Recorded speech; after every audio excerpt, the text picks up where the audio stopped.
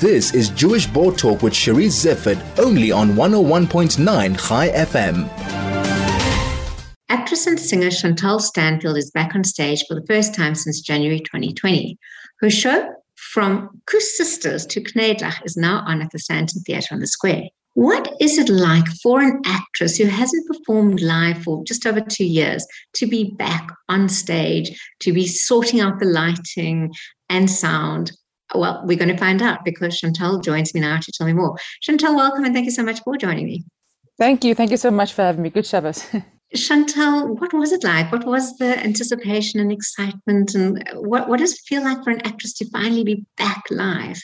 I was just having this discussion this morning with someone else. And to be honest, as a performer, after 2 years of not being on stage, there is still some anxiety and PTSD that I was dealing with right up until walking onto the actual stage. So many shows have been cut or cancelled, and this show actually, From Koer'sisters to Kneidlach with kids, we got cancelled a week before we were supposed to open, the day after landing in Cape Town in December 2020. That really affects you as a performer.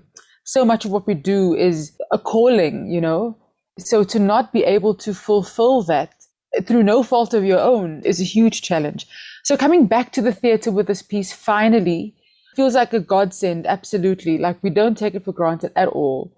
Both myself, my director, Megan Koer'sisters, Daphne Kuna Theatre on the Square, the whole crew, we know how long it's taken to get here and what it has taken, you know, the blood, sweat and tears to get here. The weird way it was like getting on the bike again, you know, like remembering, oh yeah, that's the thing that needs to happen, and kind of slipping back into it. But luckily with the show being the sequel, we all kind of know the vibe of the show, the intent, the sound of it all. So we knew where we needed to go. You used the word PTSD, which is quite a strong indication of where our actors and actresses are. You know, many use, actors tell their stories, and the stories, maybe it's sugar-coated at some extent. I mean, we know that actors and actresses have suffered the most, and it's almost become cliche to say it, that, you know, you guys haven't had work. But the actual trauma that you mentioned doesn't always necessarily come off on stage. Yeah, look, I've said this before in my career, that audiences don't care about whether you struggle to get to the theatre today because you only had like 50 rands worth of petrol, or if your cat died, or, you know, or if you have some other issue going on. All the audience cares about is the final product on stage, which as an audience member you absolutely want to do, because that's, you're paying with your hard-earned cash to be entertained. We as the artists on stage, our main job is to take you, the audience, away from your issues or your stress. And yes, a lot of the times the themes that come up in the pieces will force you to delve further, to investigate and question your own stuff. But for a lot of the time, we are the entertainment, you know? As you say, it has become a cliche, especially in the last 2 years, with artists being a kind of a scapegoat indicator of what's happened to a lot of people. I'm not trying to single us out as an industry, but I know from being in the industry that so many artists have suffered in a way that is very difficult to put into words. So many in the fraternity have, unfortunately, sadly, taken their own lives because there's no end in sight. Again, going back to the idea of this being your calling, this being the thing that you are on the planet to do, being taken away from you. And it's not as easy as pivoting, as people say, or finding another job. Or it's really not that easy when it's something that you have to do. You know, it's been a tough time for artists, absolutely. Yeah, I mean, what you also highlight so well, Chantal, is the anxiety. A little while back, I spoke to a psychologist about how COVID has impacted on teenagers and the anxiety it brings about. But it's not just teenagers; it's people in industries where you take, as you said, nothing for granted. Yeah. Where you don't know if your show is going to be cancelled last minute. It's happened before; it may happen again, and there's so much uncertainty. So. Yeah, just in terms of taking for granted, I never saw your original show From Koer'sisters to Kneidlach because it was theatre and it was always going to be there. But now that was also taken away from me. I will be seeing your show because I will try and go out and do all the things that were suddenly taken away because we never know when it'll be gone again. Yes. Will we miss out if we haven't seen your original show? No, absolutely not. What we did with this piece and the way I've written it is I catch the audience up very quickly within I think the first or second scene of the piece.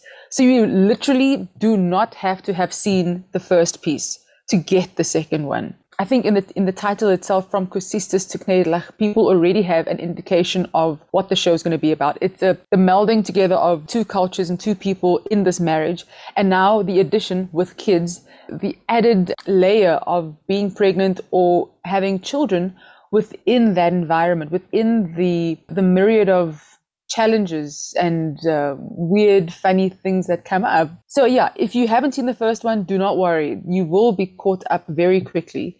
And then you can just enjoy all the new stuff as everyone else in the audience will be doing.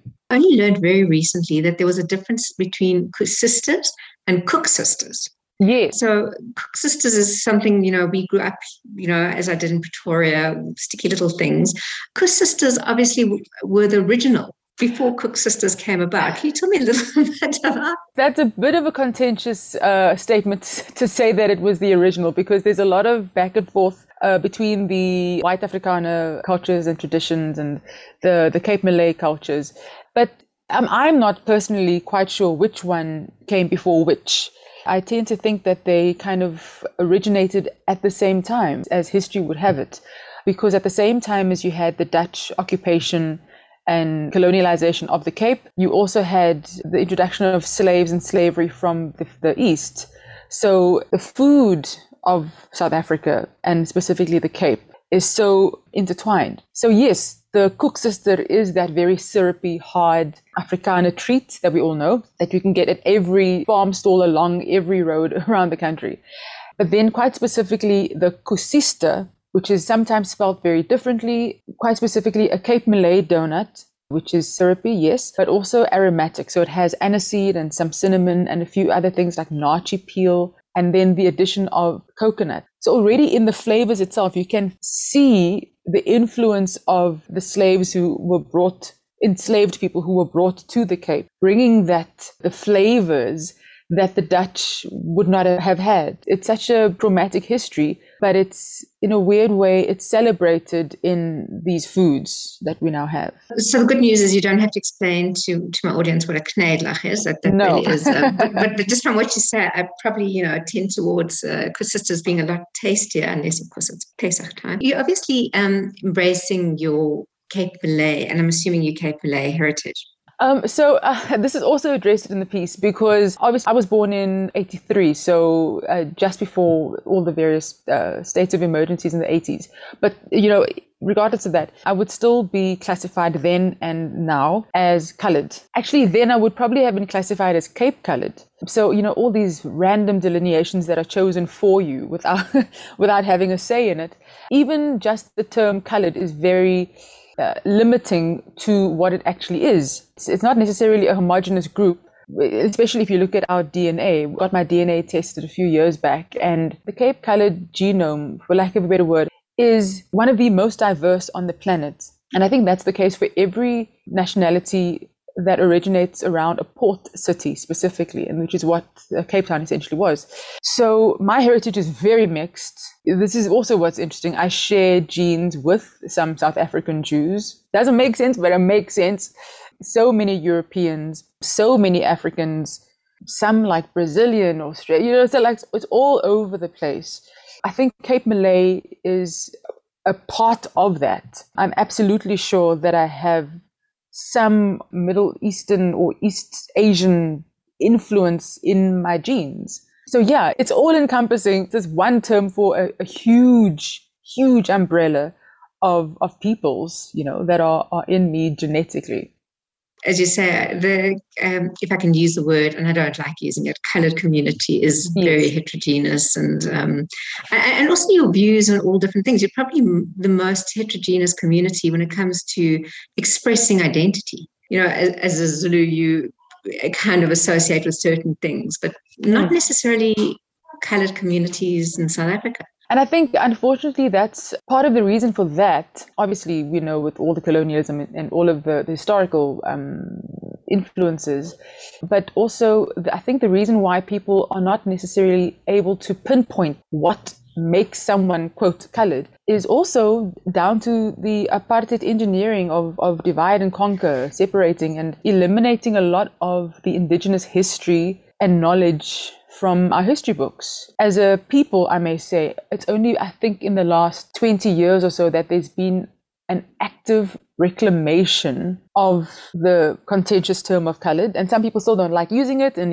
that's also a whole thing. But a very active reclamation of the first peoples of the Cape, the DNA, the understanding that you're not just a glorified European, you are also African and Asian. You have all this ancestry within you, which I think is very important. So it's been a very interesting shift culturally to see not just the representation of colored people changing, but also us within ourselves as a very large, heterogeneous community, reclaiming ourselves, giving ourselves the right to exist.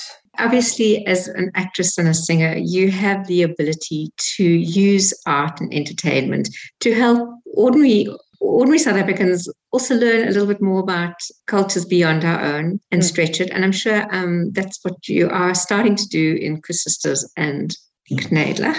And I know I'm looking forward to it. Chantal, anybody who'd like to see the show, you can buy tickets at CompuTicket. You can work through Daphne Kuhn from the Sandton Theatre on the Square. And how long are you running until? So, firstly, the show is called From Koer'sisters to Kneidlach with Kids. It's a bit of a mouthful, but hopefully you can find it on CompuTicket. If not, you can email the theatre on theatreonthesquare@gmail.com. They are on the Mandela Theatre at the Mandela Square. If you happen to be in Sandton, you can book through the theatre itself. But we run until the 21st of May. So this is great. We have a 3-week run, which is a gift. Absolutely. Unfortunately, we still have the 50% capacity as the state of disaster I know has ended, but things are still in place. We do urge our patrons to please adhere to obviously all the COVID protocols and be respectful of that. I know someone commented and said, I'd love to come to the theatre, but I don't want to keep my mask on for the duration of the show. And I'm like, I'm sorry. We're sorry that you won't be able to enjoy the show, but those are the rules. I certainly don't want to be in a position as the co-producer of this piece to suddenly have a COVID outbreak because my audience weren't adhering to the rules, Daphne Kuhn at Theatre on the Square, they've really done the utmost to keep the theatre going and keep it alive. It could have been mothballed for however long. So we really urge you to please, find Theatre on the Square, social pages, all the information will be there as well. And we hope to see you at the theatre. And I can just, as a patron, say that at every show that I've been to at the Stanfield Theatre on the Square, I have forgotten that I'm even wearing a mask, because the second the lights come on, you are transported and taken away into another world. And COVID, and this is being dealt with cleverly on the stage, is not even an issue. So yes, definitely keep your masks on, but do attend. Chantal, thank you very much for joining me. Thank you. Thank you so much for having me. That was Chantal Stanfield, actress and singer whose show From Koer'sisters to Kneidlach with Children is now on at the Sandton Theatre on the Square.